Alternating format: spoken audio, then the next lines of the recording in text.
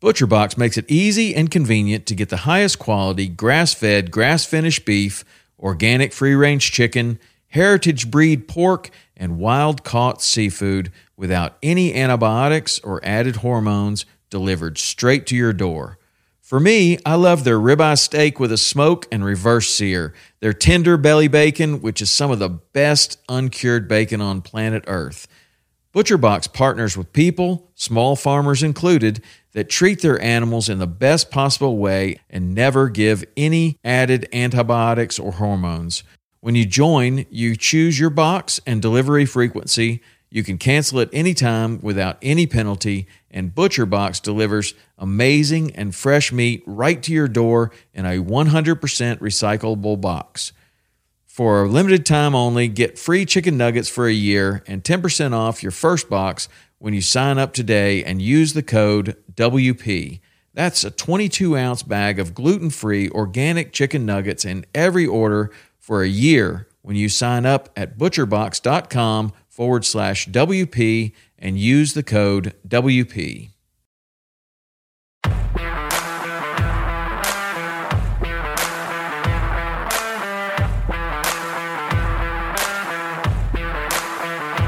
Welcome to Western Contours Podcast, sharing experiences, providing insight, and looking for solutions to become better hunters.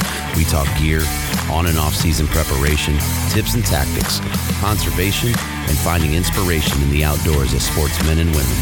Thank you for joining us as we share our love for all things Western hunting. Hey guys, thanks for joining Western Contours as we bring you Elk Calling Academy's Feature Friday. This week, Michael talks about running offensive and defensive strategies. Enjoy the episode.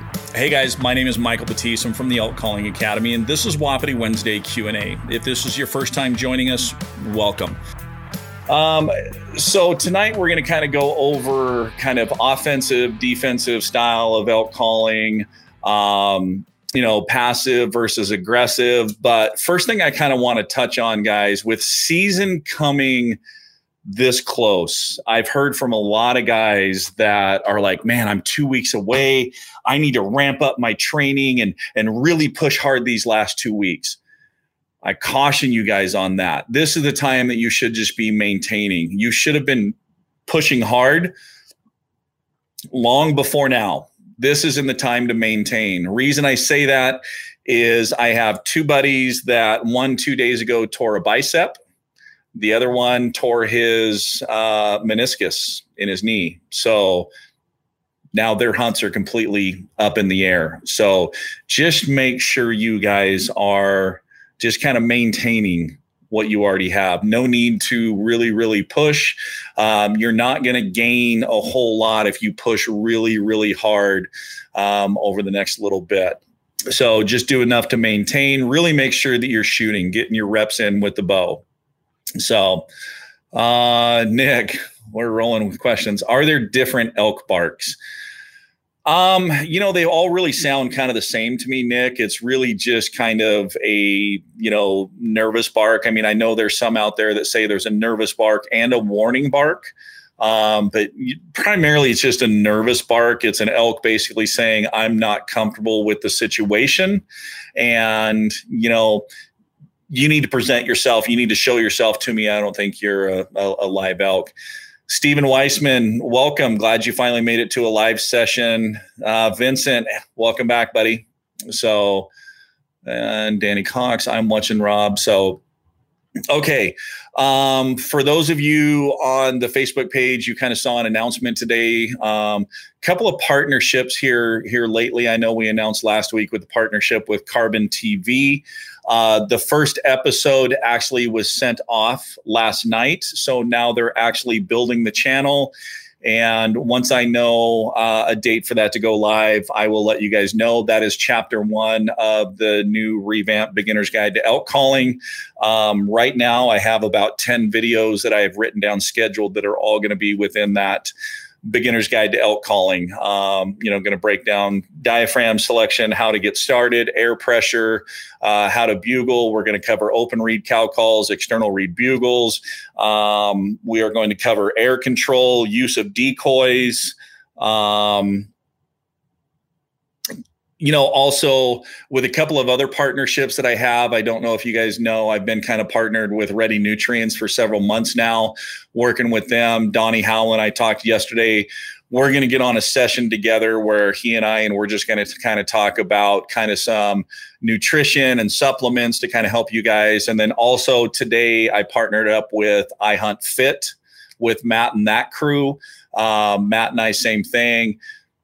We're going to kind of do another video to talk about, training. And in fact, what do you guys think? One thing I'm thinking of with the iHunt Fit with their program, what if I did 1 day a week where I just kind of posted a short little workout of theirs and said, hey, here's something to add to, your workout regime to help you get ready. Would any of you guys be interested in seeing some of those training tips? Maybe we do it on a Tuesday night or Thursday night and just post that training tip. Any of you guys be interested in kind of adding kind of some of that to your repertoire to help you get better prepared for season? Steven just bought the butthead decoy, getting excited. Steven, that butthead is a great decoy. Chad, first timer live. Would you push draw weight or comfortable weight for increased reps? Comfortable weight. So, here's the thing with training, guys, and this is something we're really going to talk about. So when you are hunting, you don't want big muscles. Big muscles take up a lot of oxygen. They take up a lot of blood. So this is one thing that I really, really like about the iHunt Fit is they have a lot of movements that are body weight movements. Okay. So what you're doing is you want strength and endurance in your muscles. Okay. Bulking up and getting size and mass and all that, that's just going to eat up a lot of blood flow and a lot of oxygen. You're going to get fatigued faster and you're not going to be able to go as far. So, Chad, to answer your question, comfortable weight, high reps. But while you're doing it, get a circuit so that you basically have 3 or 4 exercises and you go from this exercise to that exercise to that exercise to that exercise. So you're basically working on muscle endurance, but you're also elevating the heart rate and you're getting cardio work in at the same time. So probably a dumb question, but would you ever use bugle while cow calling with open reeds or diaphragm to increase volume? Yes, I will use my grunt tube sometimes to call through to get more volume. Open reed cow calls, they normally have enough volume that I don't have to run those through. Stephen James, I feel like commenting just to interrupt because I'm a mean person. Yeah, thanks, Stephen. And look, it worked. I read it out loud. Appreciate that. Mountain Ops guys are screaming at their phones. Now that you said big muscles are bad for hunting. But really, if you look at the Mountain House guys or Mountain Ops guys, if you watch their training, they're doing circuit training. So, and really for those of you guys that don't know the iHunt Fit is a combination of, HIIT training along with, oh God, it's escaping me right now. Anyways, so I'll think of it. I'll come back to it. Sorry, guys. I had a brain fart, but it combines a couple of different forms of exercising. But the cool thing is, guys, it's $25. You get a 4-week program, and no 2 workouts are the same. And you can have that workout tailored for either the gym or at home. So for some of you guys that are paying $35, $40, $45 a month for a gym membership, but because life is hectic and you can't make it to the gym, how much benefit is that for you? Versus paying $25 to get 4 weeks worth of workout there at the house, you're going to get a lot more out of it. So, doing 10 miles once a week with all my gear on my back. Pack training is awesome. Nice. Foothills of Colorado, not exactly the mountain terrain, but it's definitely helping. Any sort of time with the pack on. So Bernie, hello, how you doing? So CrossFit, that's what it is, guys. CrossFit and HIIT training, kind of combining those two things. Okay, we covered on that. So make sure in your training that you're just kind of maintaining what you already have, getting ready for season. All right, so tonight, guys, really what I want to talk about is calling. So calling really is, elk do have emotion within their calling, just like we have different emotions when we're talking in our language. They have different emotions that give, different meanings to the different sounds. So Mr. Jonathan, thanks for tuning in, bud. So what you need to do is you need to kind of understand those different emotions and what they mean. And this is one thing in the private lessons that we really talk about is the different meanings in these sounds. Because if you recognize these sounds, you recognize the situation, you recognize the emotion that's involved, and you can tailor your response to that. Also, because of understanding those sounds, then you guys understand the difference between passive calls and aggressive calls. Most people, when they go out hunting, they do the same thing. Mr. Lewis Shelter, thanks for coming in. Alex, how you doing, bud? So they do the same thing. They do a few cow sounds, they do a bugle, and they do that same approach, but they don't know what they're saying. That's critical. Understanding what's being said to you and knowing what to say back. Because really, I entitled this one tonight, Offensive versus Defensive. Because here's the deal. That's what we're trying to do in our setups is we are trying to be the offense. We are trying to control that situation. So we're doing sounds. We're hearing the responses that we're getting from the bull. And then we're tailoring our responses based on his response to control that situation, to get that bull to a certain level that we want. We're trying to raise his aggression level. So the problem is with a lot of people is they wait too long to respond. Say, for example, they get a challenge bugle from a bull, and that bull has finished that challenge bugle, and there's a slight pause, and then they respond back with a challenge bugle. Well, the problem is because of that pause, because of that gap, now that bull is on offense. He's the one controlling the situation. You're not controlling it anymore. And as long as that bull is on offense, the chances of him coming into you are very, very slim, especially if you're working a herd bull with cows. It's not going to happen. He's just going to hold tight since he's on offense and expect you to come to him. Jonathan, Blacks Creek Pack, you going to run one this year, boss? Actually, yes. It's right there. So,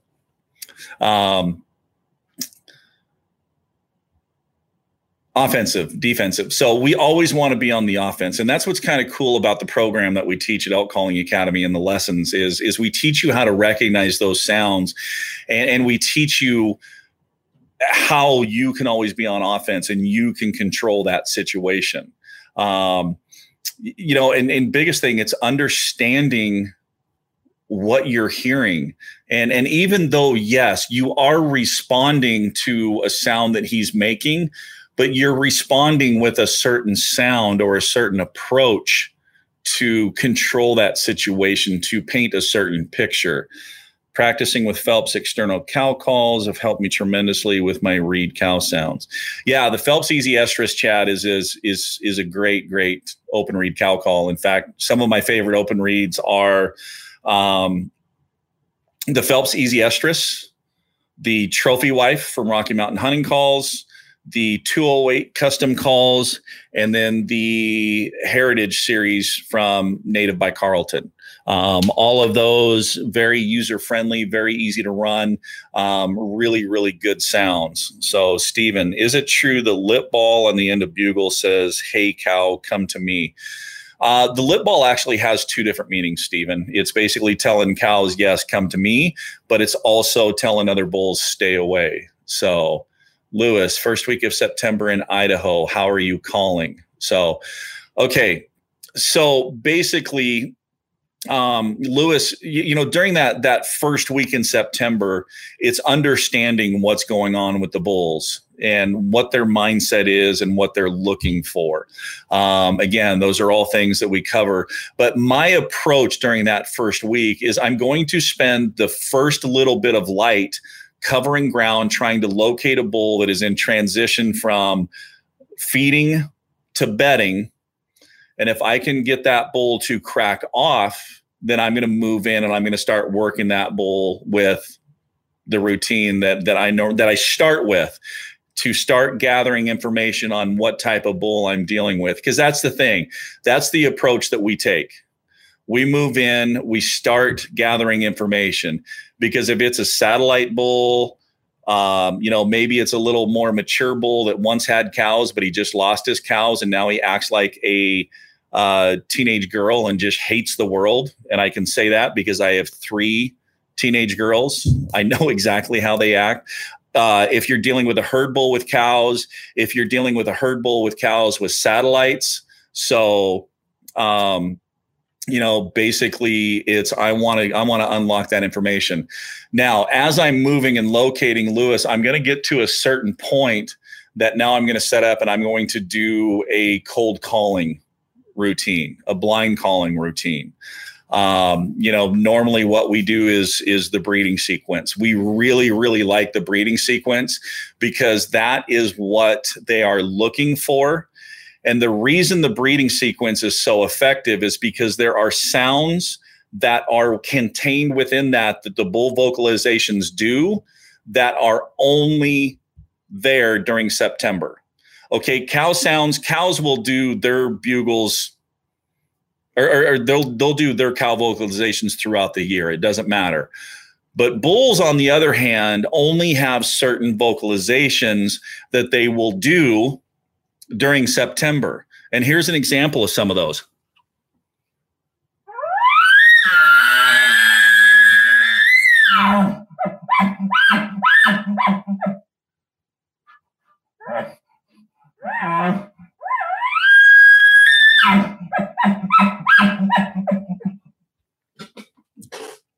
So those are some examples of some bull vocalizations that are kind of tied in with the breeding sequence. And these are only sounds that you're going to hear during September.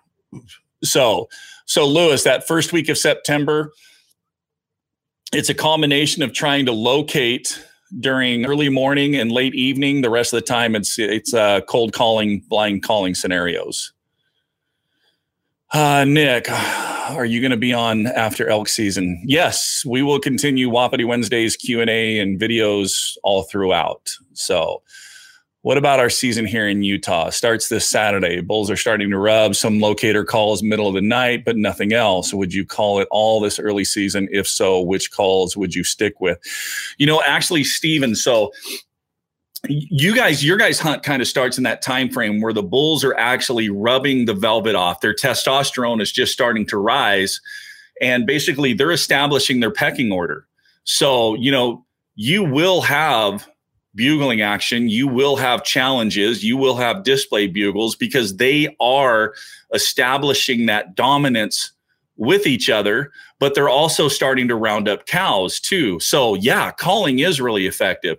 The tough part with you guys when it starts, it's so warm that your activity is really, really limited. So you have to be right there at first light on these bulls to take advantage of that before they bed down. Thing I would recommend to you is definitely do the night calling approach or get on elevated positions at night because they're more apt to bugle and sound off at night than they are during the heat of the day. You locate them at night, then you know exactly where the bulls are the next morning, because if you're hearing them bugle at night, they're bugling from their feeding area. They're going to be there in the morning. So then you just have to get the wind right, get in close so that you can put the pressure on that bull and work into the calling. Lewis, I'm not really cow caller much that early. So sorry, that was supposed to say not much of a cow caller. Wondered if I should try more cows that early in the season. Lewis, it's kind of that mixture. Really honestly, cow sounds.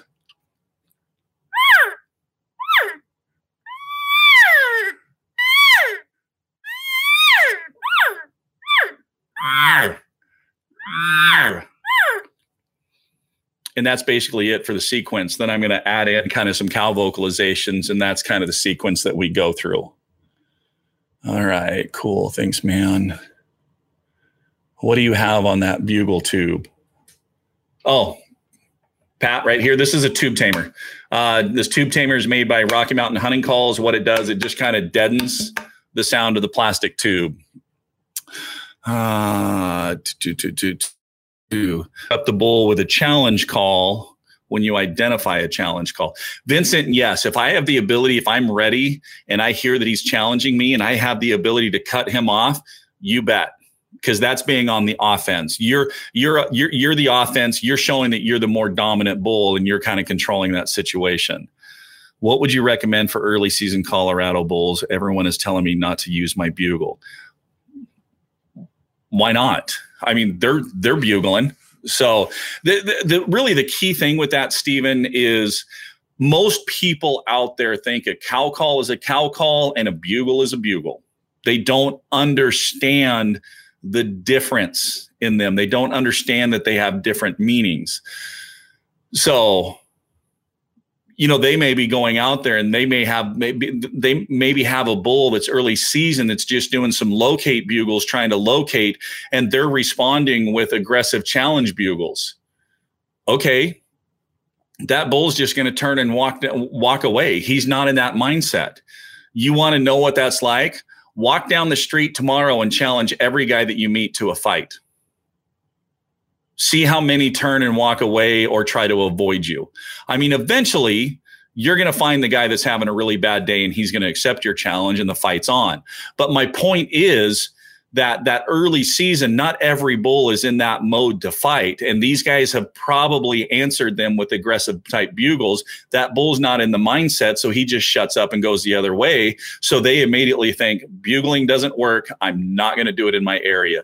It's because they don't understand the vocalizations and they don't understand passive versus aggressive calls. And they don't understand offensive versus defensive. So just picked up the scary calf call, very different sound. Yeah, it's a lot higher pitched. So Matt Lux, love Wapiti Wednesday. Thanks, buddy.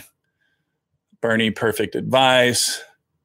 Okay, Ty, I've never hunted during the middle of the day. What's the best way when they are bedded down? Okay, Ty, that's one thing. I don't hunt bedding areas, meaning I don't go into the bedding areas, but I do hunt the fringes. And this is one of those things that, okay, understanding the elk, their behavior, their biology, do they bed down at 8:30 in the morning and stay in that bed until 7:30, 8 o'clock at night? Absolutely not. They're going to lay down, they're going to sleep for a little bit, then they're going to get up and they're going to mill around that area. They're going to feed, maybe get a drink of water. If it's later in the season, that bull is going to be checking on his cows. So they get up during the middle of the day and move around. They may not bugle. They may not be very vocal, especially the first part of the season, but that doesn't mean that they're not getting up and moving around. So you can hunt the fringes, meaning you can be on the edge, maybe a couple of 100 yards from that bedding area, and you can do this blind calling scenario with the breeding sequence that we talked earlier. Now, that bull may not bugle at you. He may not make any sounds, but they're curious. He's going to want to come over and check it out. They recognize that breeding sequence, guys. It only happens during September. Those sounds with the bulls and stuff only happen. They recognize it. They know what it represents. And when a bull hears that, he's thinking, I want to go scent check that cow. I want to make sure that there's a hot cow, because you know what? Maybe I'm a bigger, more mature bull than what's over there, and I can take her away from that other bull, and then I'm the one that breeds her. So, okay, Stephen James, excellent advice. That's why I come. Appreciate that, Stephen. So, all right, Alex, how aggressive would you get mid-September of trying to pull bulls off private ground that have quite a few cows? There's usually 4 to 5 herds out running in the meadow with satellites around. We can get responses, but seem the big boys know exactly where that fence is. Okay, Alex, the first hurdle that you have is trying to pull a herd bull away from his cows, which is extremely tough during middle of September and on, especially if there's cows starting to come into cycle. You're not going to be able to do it, especially if they're far enough out in that public ground that you can't get in close. Because the only way you're ever really going to pull a herd bull away from cows is if you can get in close and you are no longer calling to the bull. You're basically calling to his cows. You're trying to get his cows to come over to you, which he's not going to take very kindly. But unfortunately, you have to be close enough to that group that he feels you're a threat. And his only option, because you're so close, he doesn't have the option to round up the cows and flight. His only option is to come fight and run you off. So depending on how far in to that private ground they are, you might be trying to ice skate uphill on that one, buddy. I'm sorry. I don't have a magical, situation for that, because you have to be close. You have to be close in that situation. So the best thing to do is if you watch them and they're coming off that private at all onto the public, really try to establish their pattern. When are they coming off that private? When are they going back onto the private? And try to catch them in that travel corridor while you're on the public ground. And that might be your best option right there. So, and I'm sure there's plenty of other people that know that there's those big herd bulls on that private ground. And there's probably all kinds of people that just sit on the outside edge trying to suck them off. Now, you might be able to set up and do this breeding sequence and pull one of those satellites off, but the chance of pulling the herd bull is going to be really, really tough. So, Tony Walker, how you doing? Okay, Pat O'Brien, have you ever hunted Idaho Unit 17? From what I hear, they are not vocal. Do you know if this is true?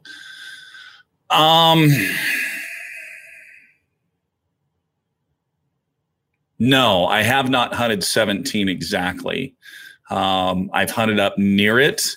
We got into, vocal bulls up around Elk City one year when I hunted up around there. But 17, I don't have a lot of information. The thing is, not very vocal. Those elk in 17 may be a lot like Roosevelt elk in Oregon. It's not that they're not vocal. It's that they may be in such thick stuff that you have to be within 75 yards, 100 yards to be able to hear them being vocal. So, elk are elk. They're going to be vocal. Bulls are going to respond to cows coming into estrus. They're going to bugle. It's just part of the rut cycle. It's part of the elk biology. It's part of what's ingrained in them. So now they may not be vocal during the day, but at nighttime when everybody else is back in camp, they may be having a heyday out there and screaming their heads off. That's where night locating, listening, hey man, there's a couple of bulls screaming in that draw right there. You go back in there the next day, you set up, do this breeding sequence, blind calling scenario.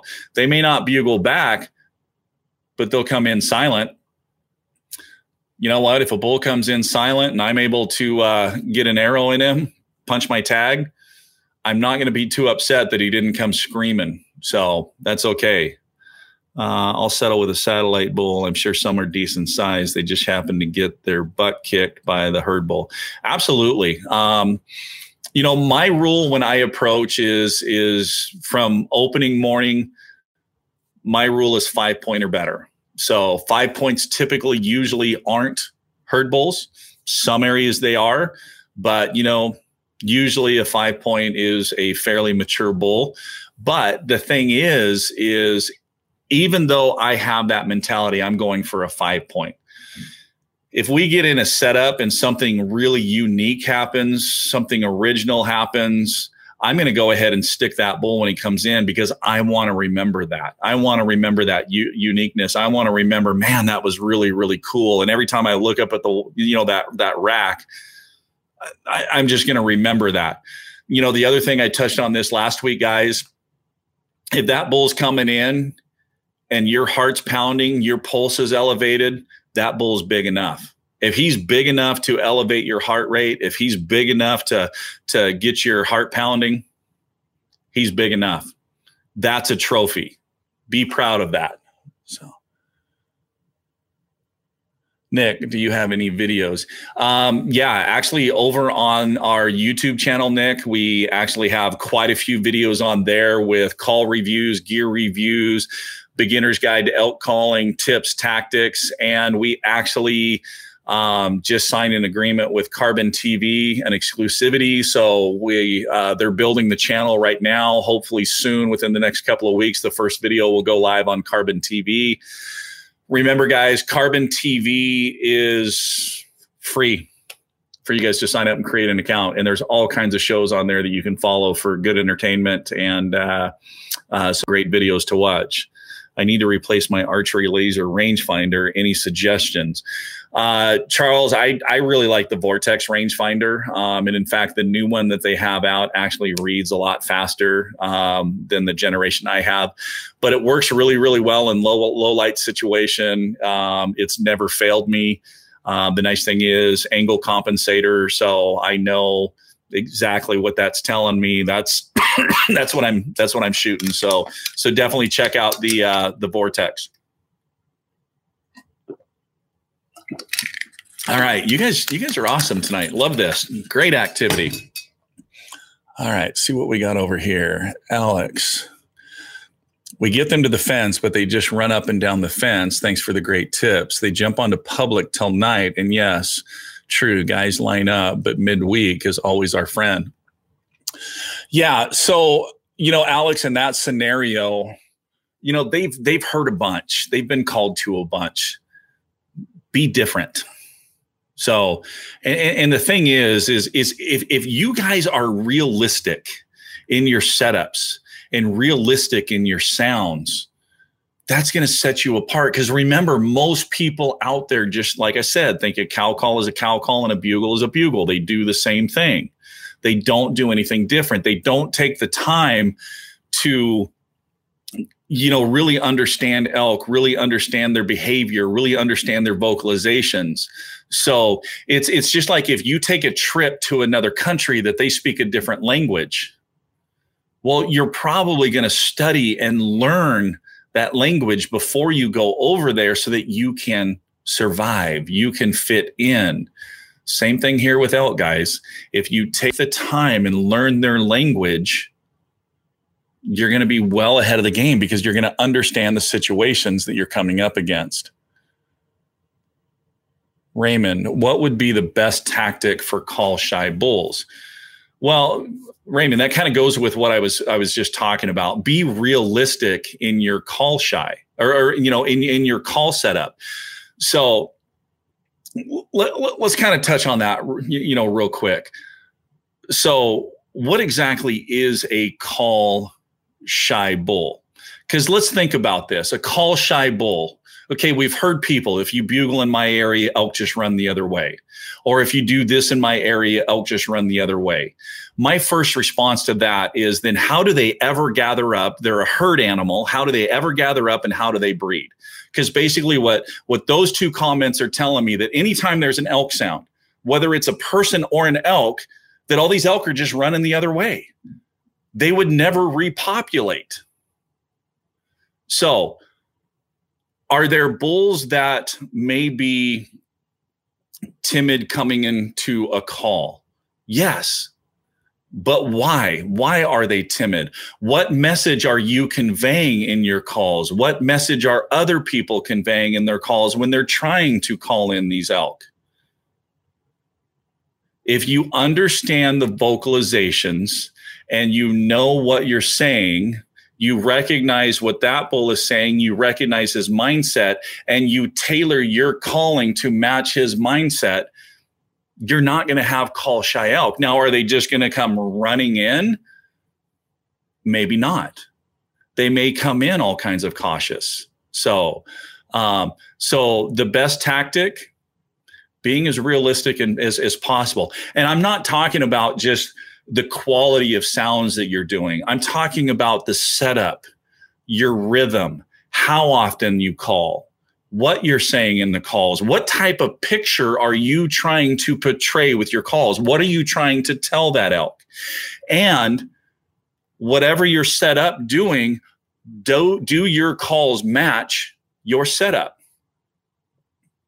Do your calls match the surrounding? Is it a really, really quiet day without any birds chirping, squirrels, any of that, any chatter going on? It's absolutely quiet. And you're just full-blown symphony with calls. No other animals are doing that. They recognize that. They're like, hey, something's not realistic here. Something's not right. But if you're matching your surroundings, you're matching that pace, you're matching what you're hearing, you blend in with everything else around you. So they just think that you're another elk. Gentry, how you doing, bud? Steven, I've been watching so many videos on speaking to the elk that I feel this is going to be an awesome season. Steven, I like your enthusiasm. Mark, is this available on a podcast? Kind of. I did a podcast with On Point with Garrett Weaver where I talked about some of this stuff. So if you haven't listened to that podcast, definitely go over to On Point with Garrett Weaver. Listen to it. I do kind of talk about our philosophy, our approach, some of the setups and some of that. So Mark, yeah, you can get some of it there. They come off the public at night, midweek, not less hunters. We do satellites, but the herd bulls always run the fence trying to keep the cows in. Yeah, I could see that happening. So Lucas, Mike, thanks for filling the blanks of my strategy. I don't miss these Wapiti Wednesday videos. Keep them coming. What would it take to get you up to Alberta for a calling seminar? I've actually been up to Canada a few times, Lucas. It's been a few years. And in fact, this year was the first year that I really got back into doing seminars. If you have an archery shop up there or you have a location, definitely have them get a hold of me. If there's people that want to get together and, as long as my expenses are covered, I have no problem coming up and doing seminars and helping other people out and just talking elk. And so Alberta is not a bad place to go. So in Montana, rifle season opened today on private land in certain regions. The herds are enormous. So Charles, does that mean you guys have a rifle season that's going before archery season starts? So Pat O'Brien, thanks. Ty, nice. So,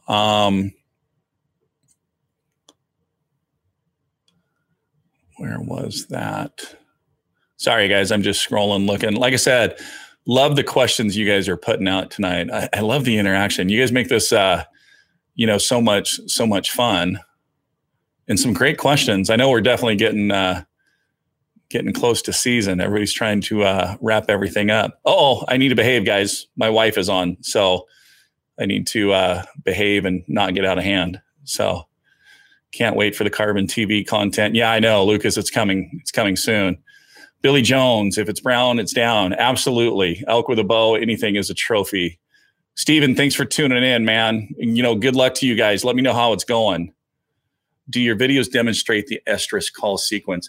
Ty, not really. That's kind of things that I really teach in the private one-on-one lessons. So, a couple of other things that we are working on with the Carbon TV that's really unlocking the opportunity for some sponsors, which in turn is going to allow us to build our website a lot sooner. On that website, we will have the lessons that I teach in the one-on-one lessons. There will be, it's going to be broken down into a couple of avenues. One, I made the comment about my wife, so she went outside and now she's staring at me through the window. So, but the lessons are going to be broken down into a couple of ways. So one is you're going to be able to pay an annual or an annual membership, and you're going to have access to the whole entire lesson. And that's elk biology, elk behavior, different phases of the rut, scouting, conditioning, cow sounds, what they mean, how to do them, bull sounds, what they mean, how to do them, hunting strategies out in the field, meat care. Just all kinds of stuff. But we also do have codes that will get you discounts with some of our sponsors and partners. Then for some of you guys, maybe some of you only want to work on cow sounds. We're going to have each individual chapters that you'll have access to, for 30 days and all that kind of stuff. So Ty, right now, really the only access to the estrus call sequence and kind of the breeding sequence is just through the private one-on-one lessons, which we do either in person, face-to-face for people that live in the Boise area, or I use Zoom video conferencing for anybody that lives outside. The cool thing with the Zoom guys, if you're outside the area, you guys get a recorded copy of that session. So Charles, yes, man, that's rough. Rifle season, but it's only on private land. So it should not affect the elk on the public land so much. And it might actually break up some of those groups on the private and push them onto public. Still having trouble with my chuckle, but I watched your video and it's coming together. Good, Stephen. Glad the chuckle video was able to help you. Big thing on that is you're pacing on that, Stephen. While you're learning.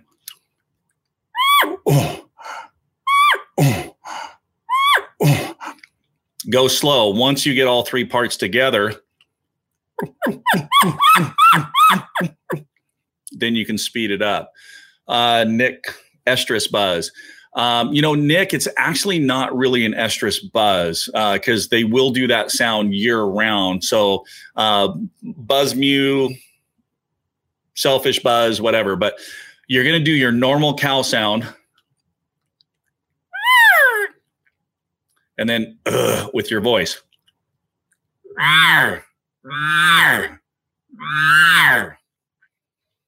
So that's one of them. The other way you can do it is putter your lips.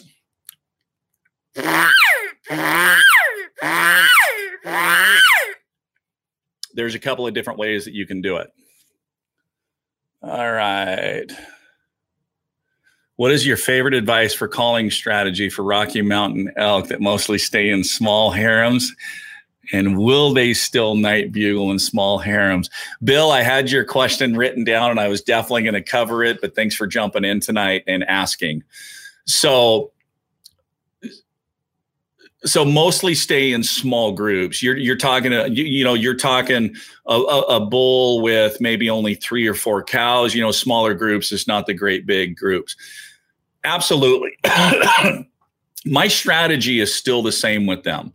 It's still a bull. I'm still going to take the same approach depending on the season, whether I'm doing a blind calling setup or I'm targeting to where I'm locating and then, setting up on them.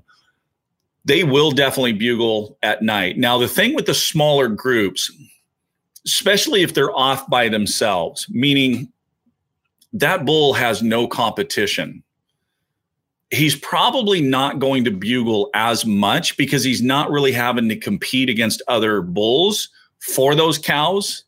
But as soon as a cow comes into estrus, you bet he's going to light up and he's going to go.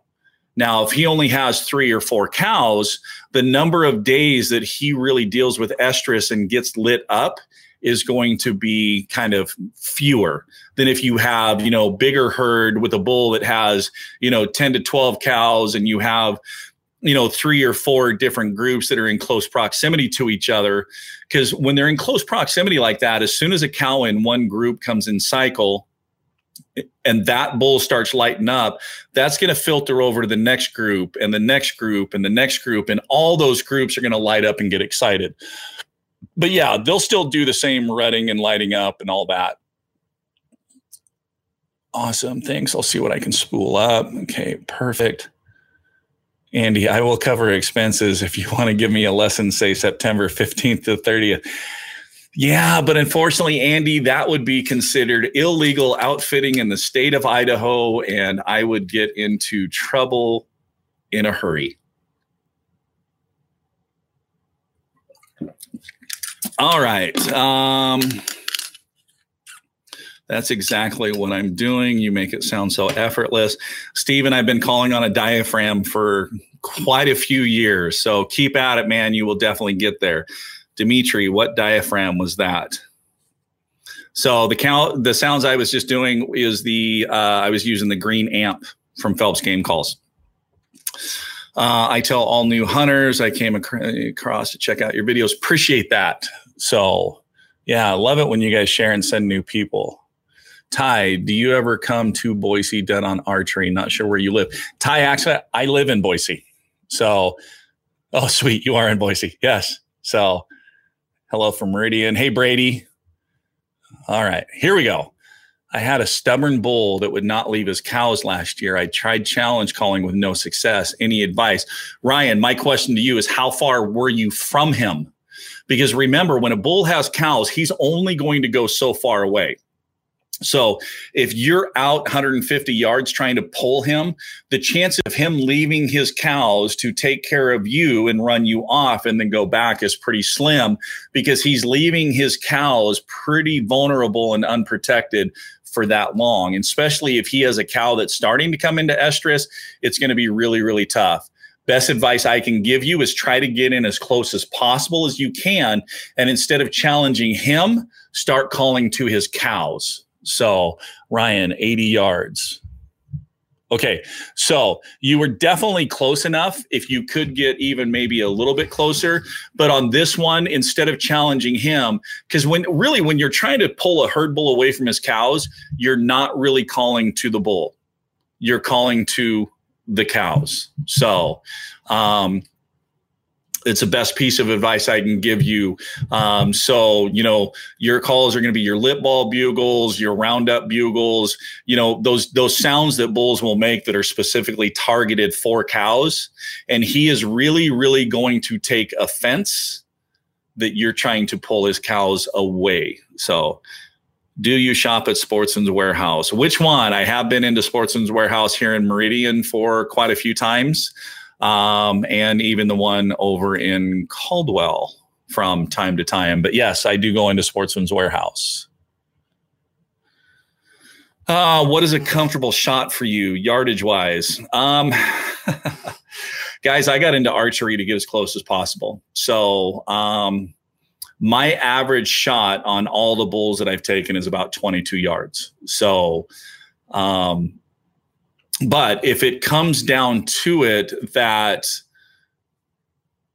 I have to take a 40-yard shot, I will. I mean, I'm comfortable. I do practice 60, 70-yard shots. I won't take those on an elk because so much can happen at those longer distances. The speed that I'm losing on the arrow, the kinetic energy that I'm losing, that animal could take a step. There's far too many things. So if 70 yards is as close as he's going to come and hang up, then basically I'm going to go quiet, let him move out, and then I'm going to reposition, re-engage so that I can get that close shot. I'll tell you what, you take a shot at 6 yards, 4 yards, it's intense. So way more intense than a 40, 45, or 50-yard shot. I'm not saying shouldn't take long shots. If you have confidence in it, if you understand your equipment, you know how your equipment performs, and you can execute that shot, then by all means do it. My personal preference, I generally won't shoot past 45 yards on an elk. So that's just my personal preference. Can you demonstrate a roundup call?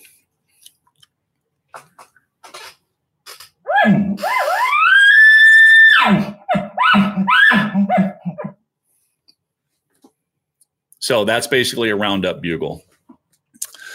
At one point, my target bull left his cows and ran like 300 yards away and started bugling. Lucas, it could have been that there was maybe another bull on the other side that you didn't hear, didn't know about. And he was basically, running to take care of that. But interesting that he went 300 yards. That's quite a ways to go.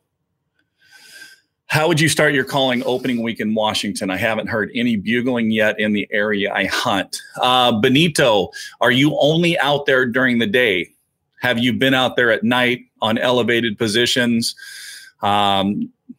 You might hear bugles at night, but basically opening week, the very first little bit of light, I'm going to be kind of, locating from different points until I get to a good point that I'm going to set up and do a blind calling routine, just like we talked about, earlier in this video. So, okay. I'm the archery manager in Colorado Springs. Come see when you can. Steven, that's just a little bit of trip from Boise to Colorado Springs, but definitely if I'm over in that area ever, I definitely will stop in. What website do you go to for info about weather, like finding out what last winter, spring, summer was normal or colder, et cetera, plus prediction on upcoming winter? Ryan, great question. So I use Weather Underground a lot for current weather, 10-day forecast, looking out through the end of the month.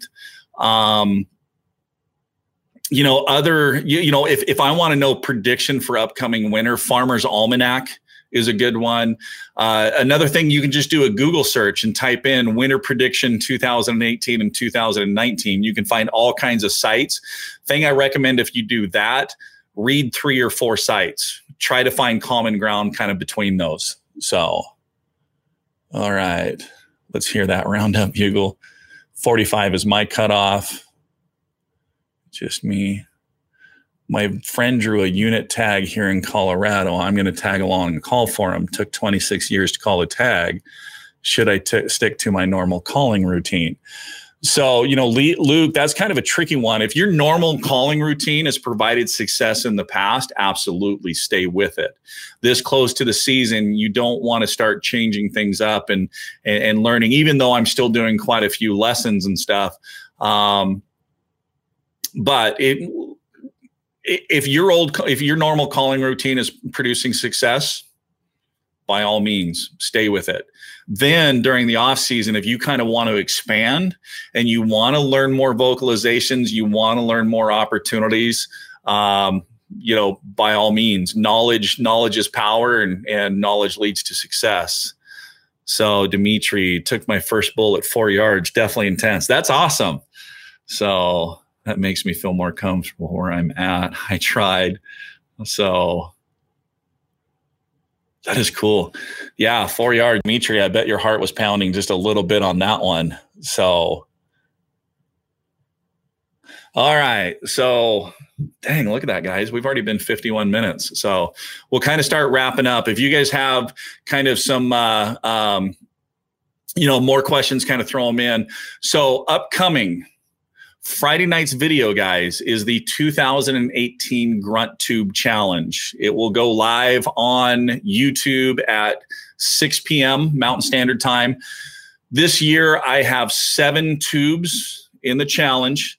For those of you that aren't familiar with the Grunt Tube Challenge, is I took these 7 tubes, I got off camera, and I do about 4 or 5 different bugles on each one. Then you guys listen to each one, and then you vote for which one you think sounds the best.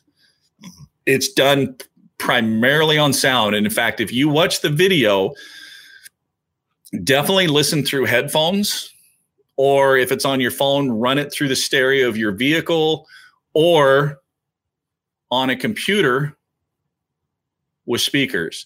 That's really the only way to hear some of the subtle differences between these tubes, but that will go live on Friday. I will let it run for a couple of weeks and then tally up all the votes, and then we will do a follow-up video on that. So, okay, you guys pumped in a bunch of questions here.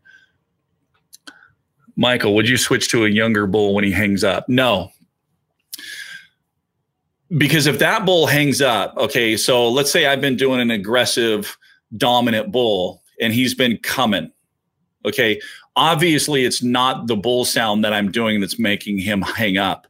I need to figure out why he's hanging up. And it could be a few different factors. Maybe he was coming for a ways, and then all of a sudden he hit a wall of brush, or he hit a creek crossing, or he hit an open meadow, or he hit a blowdown patch. Something caused him to hang up. So especially since he was engaged, he was coming, I'm not going to switch and change things because he was already into my calling. He was already responding, and he was on his way. What I need to do is go quiet, and then I need to move up and figure out why he hung up. It could be something with the setup, and it could be something in between you and him that you didn't realize that was there. Then you need to get past that obstacle and then re-engage that bull and go over again. So no, not at all. It happened way too fast, but that experience and others is what has me hooked on archery. Learned a ton from you, Phelps, Haynes, Jacobson, and all you guys out here sharing.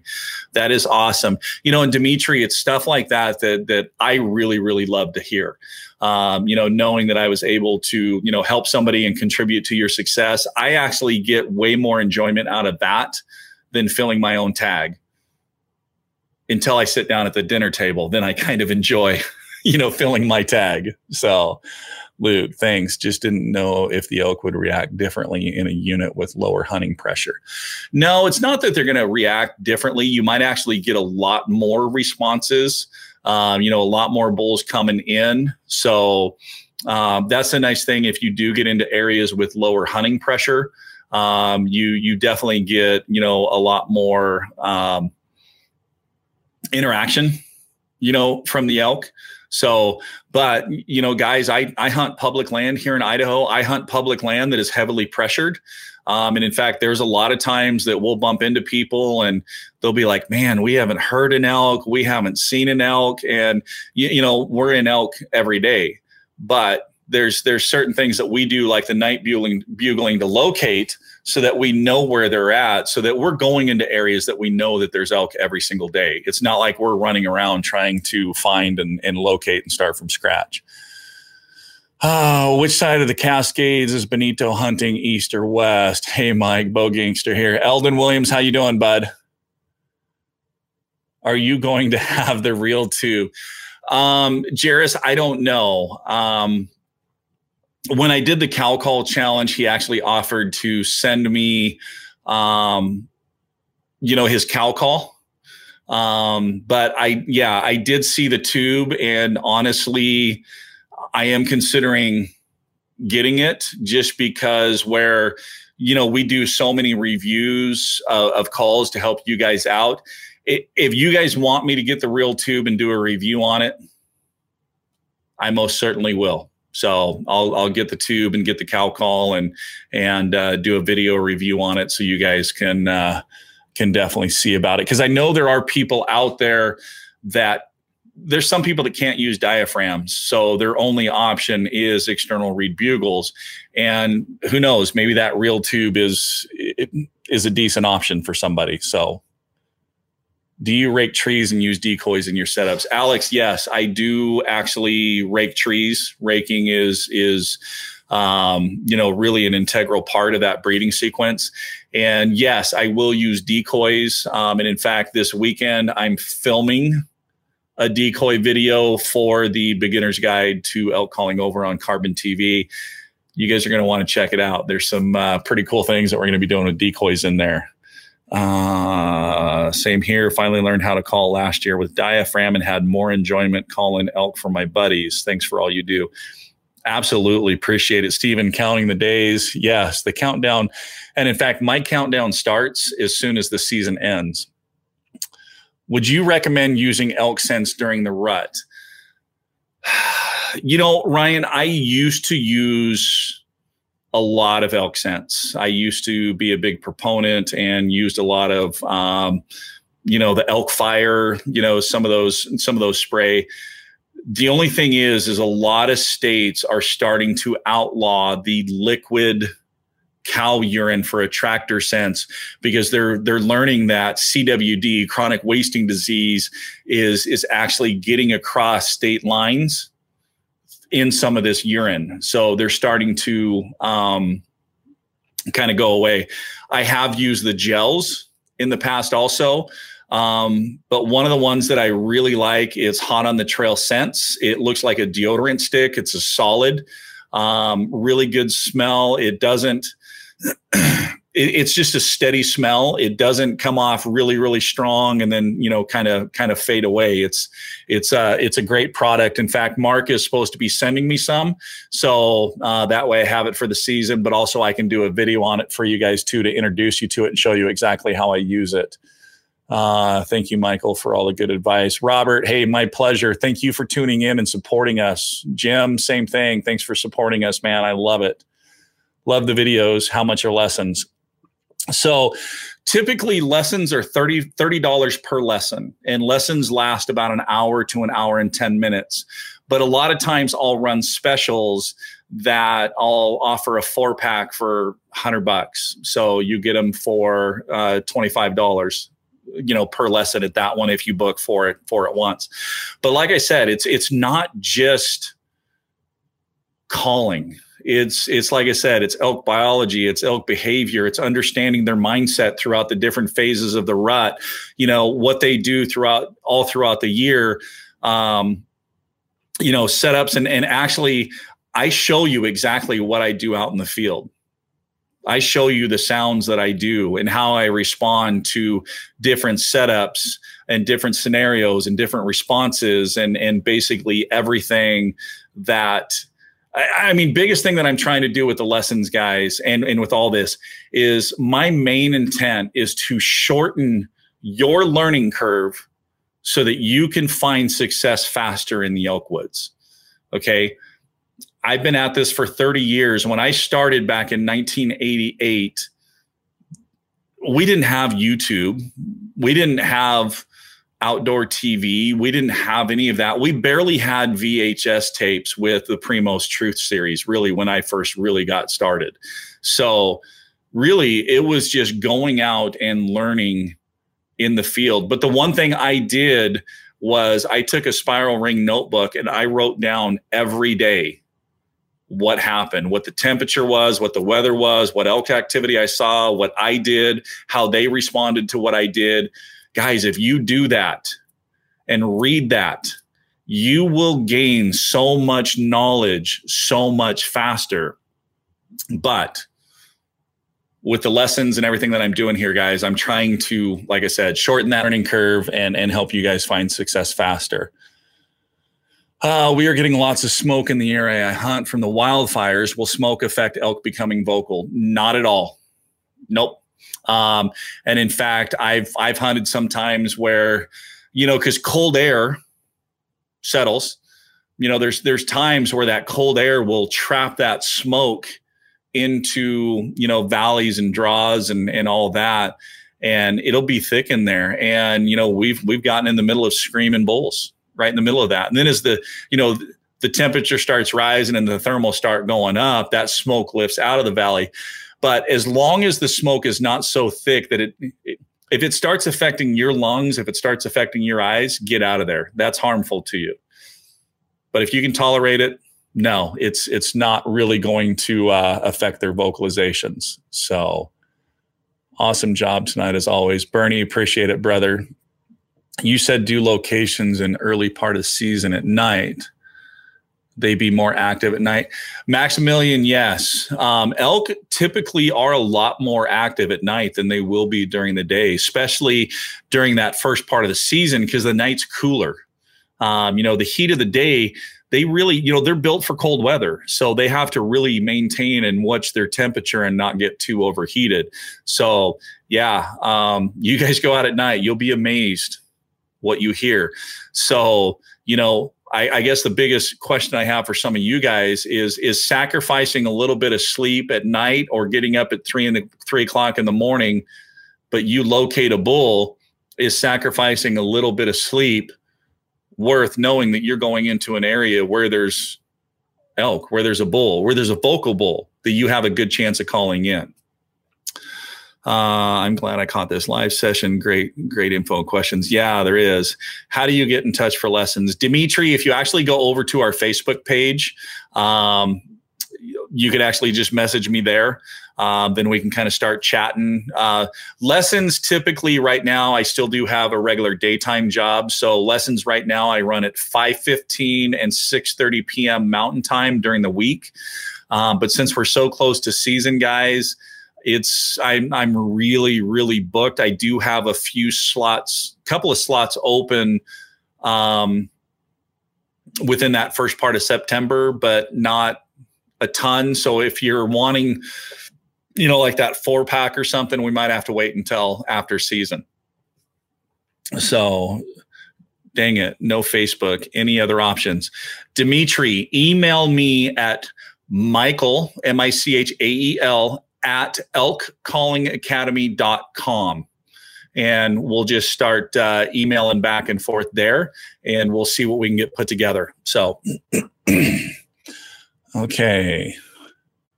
Brady, sign me up. Sandy Caster. Sandy, your video is uploading right now. It's a pretty large file. As soon as it uploads, I'll email it over to you. If it doesn't let me email it, I might have to Dropbox that over to you guys.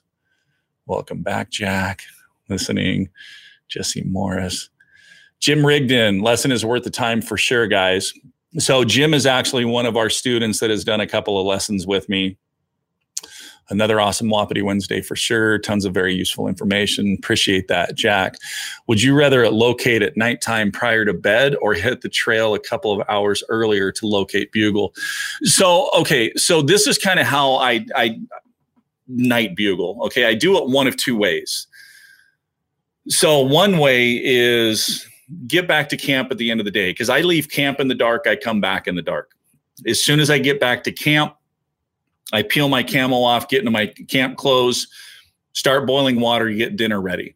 As soon as I've eaten dinner, I'm going to go up to an elevated position to where I can listen to multiple canyons, multiple draws, and I'm just going to sit there and listen for a while.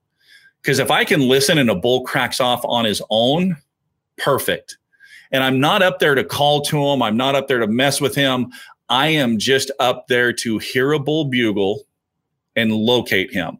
Then basically once a bull pipes off, great. I know he's in that canyon. That's where I'm going tomorrow morning. The second way I will do it is maybe I want to branch out into some new country that I haven't hunted. So this nighttime is typically, because where my camp is, I have 4 or 5 different areas that I hit. So that's typically where I'll go up at night, listen, go back to camp, go to bed, get up the next morning, and I'm heading right for that area where I heard that bull bugle. Now, the second area, maybe I want to go branch out into some other draws. I'm going to go to bed as soon as I'm done eating it back at camp. I'm going to get up at 3:30 in the morning. My pack is all ready to go. Throw the camo on, jump in the truck, and I'm going to start driving up the road. And I'm going to stop periodically and bugle up into canyons. Again, as soon as I get a response, I'm done. I don't call anymore. I find a spot that's wide enough to where I can park my truck. I get my pack on, and I start heading to the direction that bugle was. I'm not trying to get right up on top of him. I want to be 400 or 500 yards from him, because as soon as it gets light enough, you can cover 400 or 500 yards really, really quick, especially if that bull continues to bugle. I can keep tabs exactly where he is and adjust where I'm at, keeping the thermals in my favor, gaining elevation on the hillside if I need to, so that as soon as it's light, I'm within striking distance that I can get in close to him, get set up, and start working that bull. So, Jack, I will do kind of those are the two ways that I night bugle. Maximilian, thank you, new viewer. You've taught me more in the last 3 months than I've ever learned. Maximilian, that is awesome. Thank you. That is a huge, huge compliment. So, all right, let's see what else we got. Can't wait for this season. Normally I sit on stands, but this year I have 4 or 5 spots picked out to hike and call. I finally got the diaphragm to make a sound and not gag me last summer. Ryan, that is awesome. Called a few times last year, but not with much confidence. Getting much better now after lots of your vids. Thank you, Ryan. I appreciate that. And first off, kudos for you for sitting in stands. I do not have the ability to sit in tree stands. So for you guys that can actually get in a tree stand and sit there for a long time, I have a lot of respect for you guys. I can't do it. Every time I try, like I said in past videos, I just know there's a bull up on the backside of that ridge bugling, and I have to get out of that stand and go see it. So what do you eat? Oh, yes. There was another one. Vincent, any good cheap meal plans? What do you eat when on a hunt? So, I was actually going to cover this next Wednesday because I have all my food in now. And so I'm going to get my daily food kits put together. So, Mountain House meals, Peak Refuel, O meals, Heather's Choice, those are some good options for dinners and breakfast. During the midday, I do the green belly meals. And then I also have trail mix. I have packaroons from Heather's Choice. Jonathan Alexander pointed out that, yes, I do have Pringles cups. I have Pringles in there. And kind of some different energy gels. But yeah, this weekend, I'm going to take all those and put them into gallon Ziploc bags to where it's basically called a daily meal kit. And really, you need to calculate how many calories you need because you're spending a lot of calories out there. But these daily meal kits I have one of each of those things in there. And so all I have to do when I get back to camp to get my food ready for the next day is just grab one of those and throw them in the pack. But the cool thing is, too, you have that Ziploc bag that all your garbage goes in, too, in your pack and keeps your pack kind of organized. So, Bernie, good night, man. So thanks for tuning in tonight. Okay, guys, we are going to wrap this up. So again, appreciate all of you guys tuning in. I'm just overwhelmed with the support. You guys are awesome. I wouldn't be here, wouldn't be able to do this without you guys. So like I said, Friday coming up is the 2018 Grunt Tube Challenge. Should go live about 6 p.m. Mountain Standard Time on our YouTube channel. Hopefully you guys are tuning in, watching that, and kind of casting your vote. So as always, guys, keep calling, keep practicing, but most importantly, have fun. We are getting closer and closer with each day. If I don't see you guys next week, wish you all the best of luck. But we will continue to do the Wapiti Wednesdays throughout the season, except for when I'm on my long hunt, and I will probably have some videos pre-recorded and just uploaded for you guys. But anyways, thanks for tuning in tonight, guys. It was absolutely awesome. I appreciate every single one of you guys. We'll see you guys next week on the next chapter of Wapiti Wednesday Q&A, brought to you by Elk Calling Academy. Have a great night, everybody. Follow and subscribe to Elk Calling Academy on Instagram, Facebook, YouTube, and Patreon for tips, tactics, gear reviews, and live Q&A, helping you to success faster. Thank you for listening. Follow and tag us on Instagram at Western Contours. Jump on iTunes, Google Play, and Podbean. Subscribe, leave us a comment, and don't forget to hit that 5-star rating. We appreciate the support, and until next time, lay 'em down.